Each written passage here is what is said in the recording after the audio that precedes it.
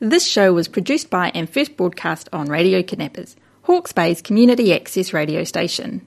Thanks to New Zealand On Air for enabling us to put Hawke's Bay voices on air.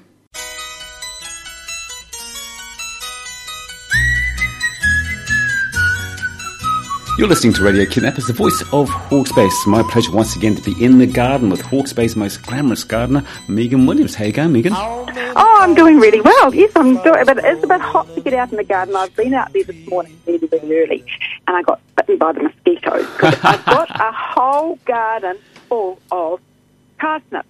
Now, I put a row in, like, ages ago, but the ones from last year have all self-sown, and I've got literally the whole garden is full of parsnips. And so what I've been trying to do, and of course the weeds have all gone, and what I've been trying to do is dig up as many as I can and then put them in the freezer or use them. Anyway, this morning I thought, right, I'm going to go and dig 10. Of course, the ground's really hard because I haven't been watering because I didn't want the weeds to grow. I haven't been watering that bit. But anyway, so I've been digging up these parsnips. I must admit, when I came inside, I had been a bit eaten, which is really annoying because there must be sort of water around. The mosquitoes in my garden in that area just love it. I've got to be a bit careful. I've always got to sort of put my overalls on, and it was too hot at the moment.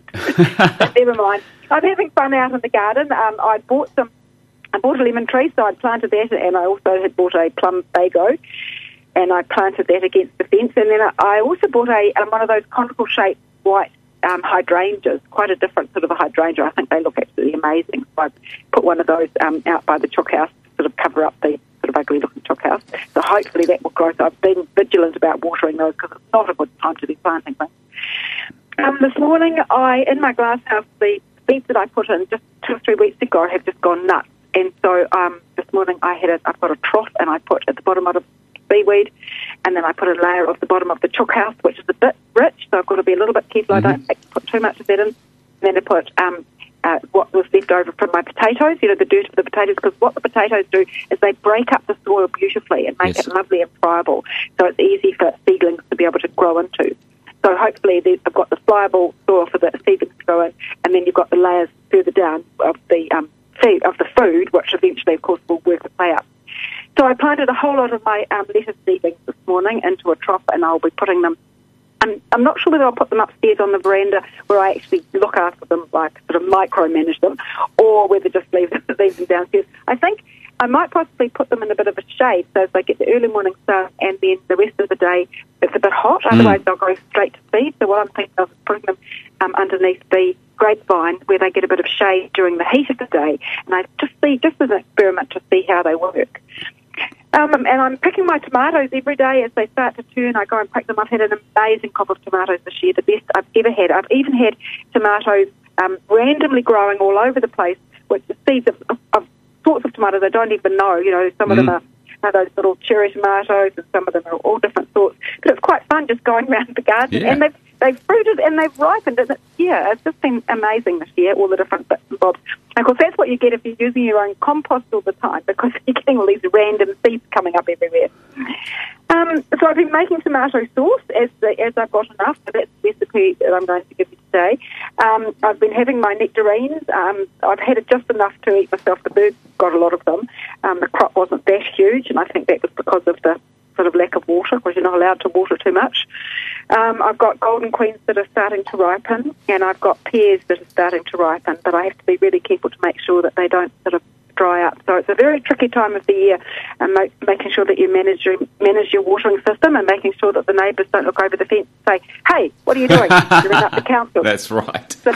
So what I think you need to do is just target your watering. Decide what doesn't need watering, and then target the watering of the things. For instance, my golden queen peach needs a bit of watering, and the pear trees need watering. And once they've had their fruit, once they've, the water's sort of blown up their fruit, well, then you can, lay off it a bit.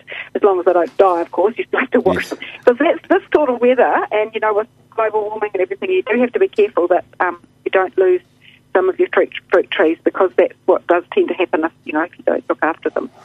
And I can see branches of my trees starting to get, turn up their toes, so you just have to be a little bit careful. Now, in the kitchen, I did make some tomato sauce, and I don't know, I haven't been buying them, so of course they're free for me, but I'm not sure. But if you can get them cheap, grab them now.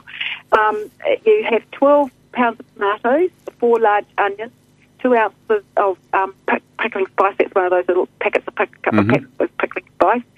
And 4 tablespoons of plain salt. Now you boil all that together for a couple of hours in the preserving pan, and then it's a good idea to then put it through the moulie, because putting it through the moulie once you put the sugar in, it can be a bit sort of sticky and messy. So put that through the moulie, and then add 4 pounds of sugar, 2 tablespoons of glacial acid. Now that preserves it. Add the sugar sort of slowly and bring it back to the boil, and boil it for about another hour. Although I didn't, I just sort of made sure that the sugar was completely dissolved, and then bottle it up. And that is perfect. Although I must admit, I'm only doing it because the tomatoes are free. Yes. Because really, Wattie's tomato sauce is not expensive to buy, and of course the kids love it.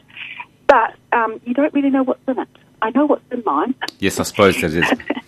So that's sort of the only advantage. And of course the tomatoes, that I've had a really good year of them. So go for it. Mate, are you busy doing anything from your produce at the moment? No, well, my garden is the total opposite of your garden. That I have had probably the worst season I've ever had with tomatoes. And 1, lack of size, and 2, actual lack of quantity of tomatoes.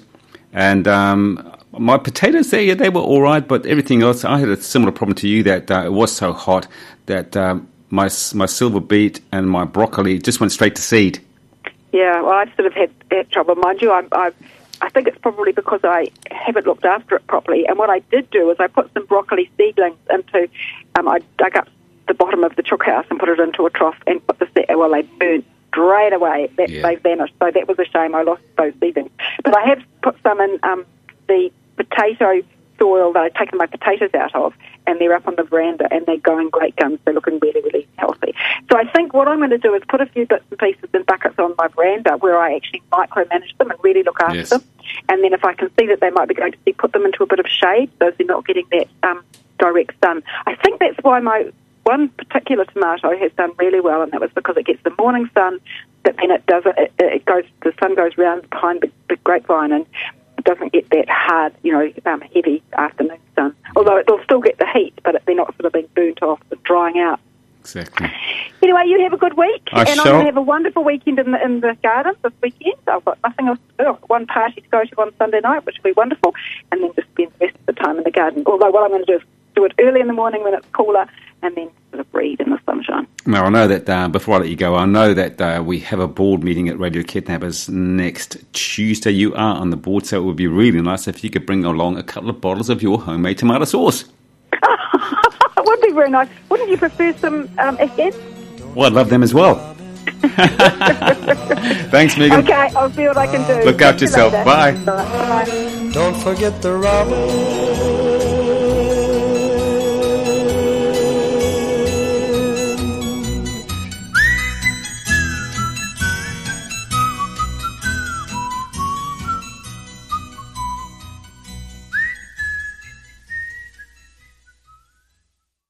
This show was produced by and first broadcast on Radio Kidnappers, Hawke's Bay's community access radio station. Thanks to New Zealand On Air for enabling us to put Hawke's Bay voices on air.